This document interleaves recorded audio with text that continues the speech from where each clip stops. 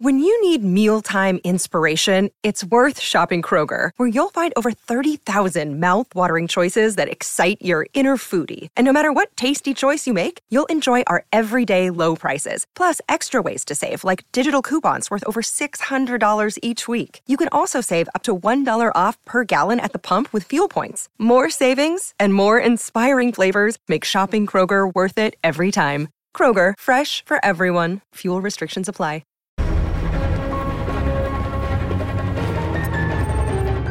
You're gaining on him. Go straight. Straight! Keep going straight! Go straight, go straight, straight, straight. Okay, now turn right. Right? Now? Yes, right. Are you sure? Yes, I'm...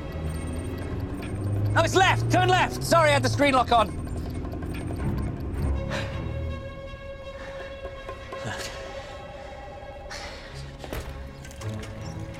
Thank you.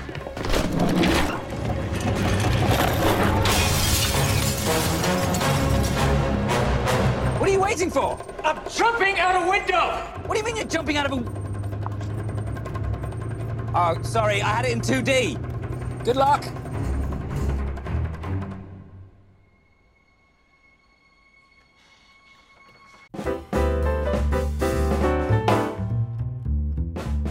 Hi, everybody. I'm Dan.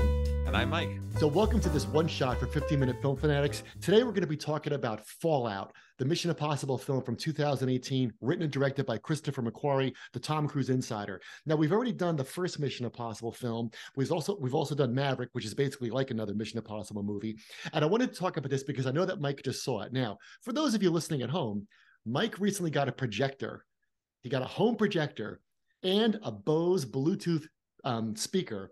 And when he got it, I said, you gotta watch. I've been trying to get Mike to see this movie forever. I said, you gotta watch Fallout on your big screen. And what's great is that Mike will actually watch movies on his projector and then take a photo of it, his wall, and then text me the photo, which is so funny because Mike wants me to appreciate this 70 millimeter, image on my phone. So that's like also great, the enthusiasm for the projector, but this is a projector movie. I mean, that's why I kept telling him to see it. So Mike, what's your take on this movie? Well, I will say I think what Mission Impossible as a franchise does really well is it captures the spirit of the American blockbuster, but it captures, I think, a spirit that newer blockbusters have lost. Let's go through some things that Mission Impossible has that other blockbusters nowadays don't have. One is physical body transformations. Nobody is ever hearing about physical body transformation. In fact, if you said that to Tom Cruise, he might try to kill you, right? Tom Cruise says, I don't get into shape for Mission Impossible. I am Mission Impossible shape at all times, right? He's 100% committed. It's not like, and this is another friend of the show, it's not like Hugh Jackman. Hugh Jackman's joke is he never works out to be Wolverine, and then they shoot some Wolverine movie and he hates it and he gets in shape, right? Tom Cruise does not allow that could be a possibility. There are some Marvel movies, just to call on the kinds of blockbusters that I'm talking about, right? That stream, that are direct to stream, or you could imagine them in the future being direct to stream. Mission Impossible says if something blows up and your tea doesn't spill, or your glass of water doesn't shake, or your popcorn doesn't fall over, that you're not watching this movie appropriately. This movie is made to be watched loud. Blockbusters released in 2023 have, I won't say a moral quality, let's call it moral content. You come in as one kind of person and the movie is trying to teach you how to be a different kind of person. Mission Impossible says, don't worry. This is the burger and fries of movies. You have an appetite for something? Boy, am I going to feed it to you. I'm going to feed it to you. I'm going to wait for you to get hungry again, and I'm going to give you a serving to take home. There's the last thing. Movies, like Marvel movies, blockbusters, have special effects. In fact, you may have read in Variety what their special effects budget is. I'm not saying Mission Impossible doesn't have special effects. What I am saying is if you see a 60-year-old man careen his way through Italian traffic, then probably that's the 51st take of him careening through Italian traffic until they got it just right. And so I think that this is to like if movies were cookies, Mission Impossible is a beautiful home-baked cookie, where a Marvel movie is some kind of like organic, vegan, non-soy, hermetically sealed, machine-created thing that you can buy in the supermarket, right? You can't buy your grandma's cookies in the supermarket. It's old-fashioned, it's old style, and it's homemade. I think it's no moral lessons. It's booming audio, it's practical effects, and it's what the viewer wants. And I think in a world where it's all Mission Impossible, you know that I like the movies and I support the franchise or whatever, but I'm not a super fan like you. Right.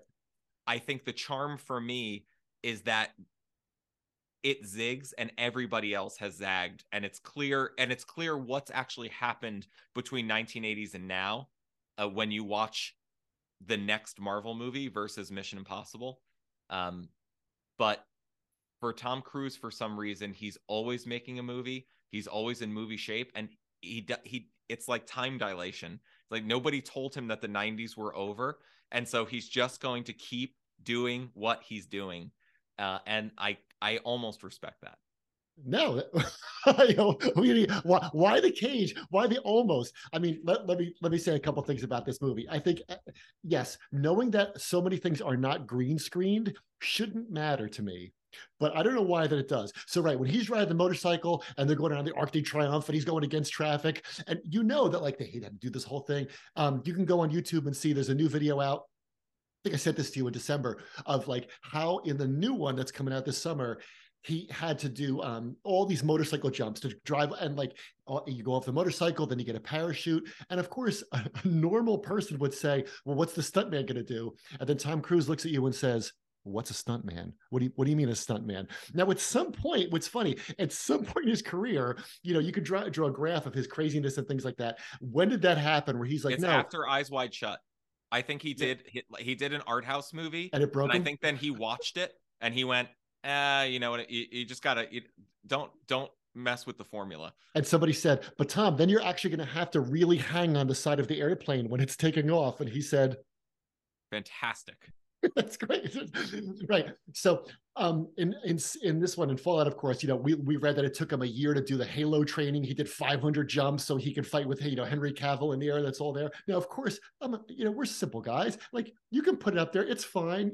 Green screens you can do all kinds of movie magic, but there's something about knowing that makes it satisfying when you watch it. The way that the industry fetishizes the green screen, and I pick on Variety a lot, but really, if you like read Brendan Fraser in The Whale, not only do they go into the intricacy of the prosthesis, he also did actually gain weight. So he like met the suit halfway, which is halfway between method acting, which makes me roll my eyes, and Hollywood's physical transformations and makeup, because they have to do all these biopics. Whereas if you just remember Capote, which only came out 16 or 17 years ago, they were like, how do we make Philip Seymour Hoffman look like Truman Capote? And they were like, these glasses look like Truman Capote. Yeah. And like, I guess that's good enough. Or they said he can act it. Right. He can act. Like, we'll comb his hair a different way and we'll give him his glasses, but he's an actor. What Tom Cruise does in relation to stunts is roughly what Dustin Hoffman does in relation to method acting, right? He's going deep into the stunt, like the essence of the movie or the characters in the stunt. And he's gone so far, it's like an acting wormhole. Somehow he's come out the other side of it intact, and that's actually true. But I think for the first 15 years, I was just rolling my eyes. But if you're going to do it for 20 years, you're going to do it for 25 years, I can't help but notice. But there's also, it's funny because there's so much that can go wrong with the franchise, is that, like you said, like, you reminded me of the rule they had when they wrote Seinfeld, which was no hugging, no learning. So there's no very special episode where George and Jerry look at each other and go, hey, I love you, man. And there's Right, like that never happens, right? From every Seinfeld is like Groundhog's Day. They're like Dory the fish in Nemo. They have no memory. There's little running jokes, and I think Mission Impossible is the same thing. And I think that's why the franchise works. Like there's a few characters, like it's cool to see Ving Rhames and things like that. But there's little characters that come in, but you don't have to like buy into a whole thing. And that's where I think Marvel kind of went wrong was because, well, you have to watch this series on Disney Plus to understand what's going to happen at Doctor Strange 2. And I'm like, I don't need homework. You gotta watch scenes after the credits. The thing I like about the most recent movie that you actually put was they switched out his ex-wife Michelle Monaghan with some totally different actress, and it did not change the franchise one iota. Right. Probably people didn't even notice. They did flashbacks to movies that don't exist, and nobody was like, I don't remember that from, well, actually in my cut of the movie that I watched, it was 64.5, which is also the issue in which Spider-Man, like nobody cares. Yeah. Well, she's actually she's his wife, but at the end of Mission Impossible 3, he kind of like leaves her because he knows he's going to save the world and it's too dangerous. So I'll just be out there taking care of you. But what's funny about the end of Fallout is he has to abandon his former wife, who's now been remarried. And that's okay, because I'm going to have to give up my beautiful American wife for this potential beautiful British spy. So it all evens out. They could literally be played by the same person for all it matters. No, it's beautiful in a nothing matters way, and I could understand. I could understand if that was the backdrop against which you were making movies. You would say, okay, I want to make a franchise in which everything matters, which is what Marvel is. But what you don't realize is if you do that for 10 years, if you do that for 15 years, we'll get so tired that we'll be like, hey, you want to make Top Gun again? Yeah. To sum up, Marvel movies, as good as they are, they assume that movies have no real magic.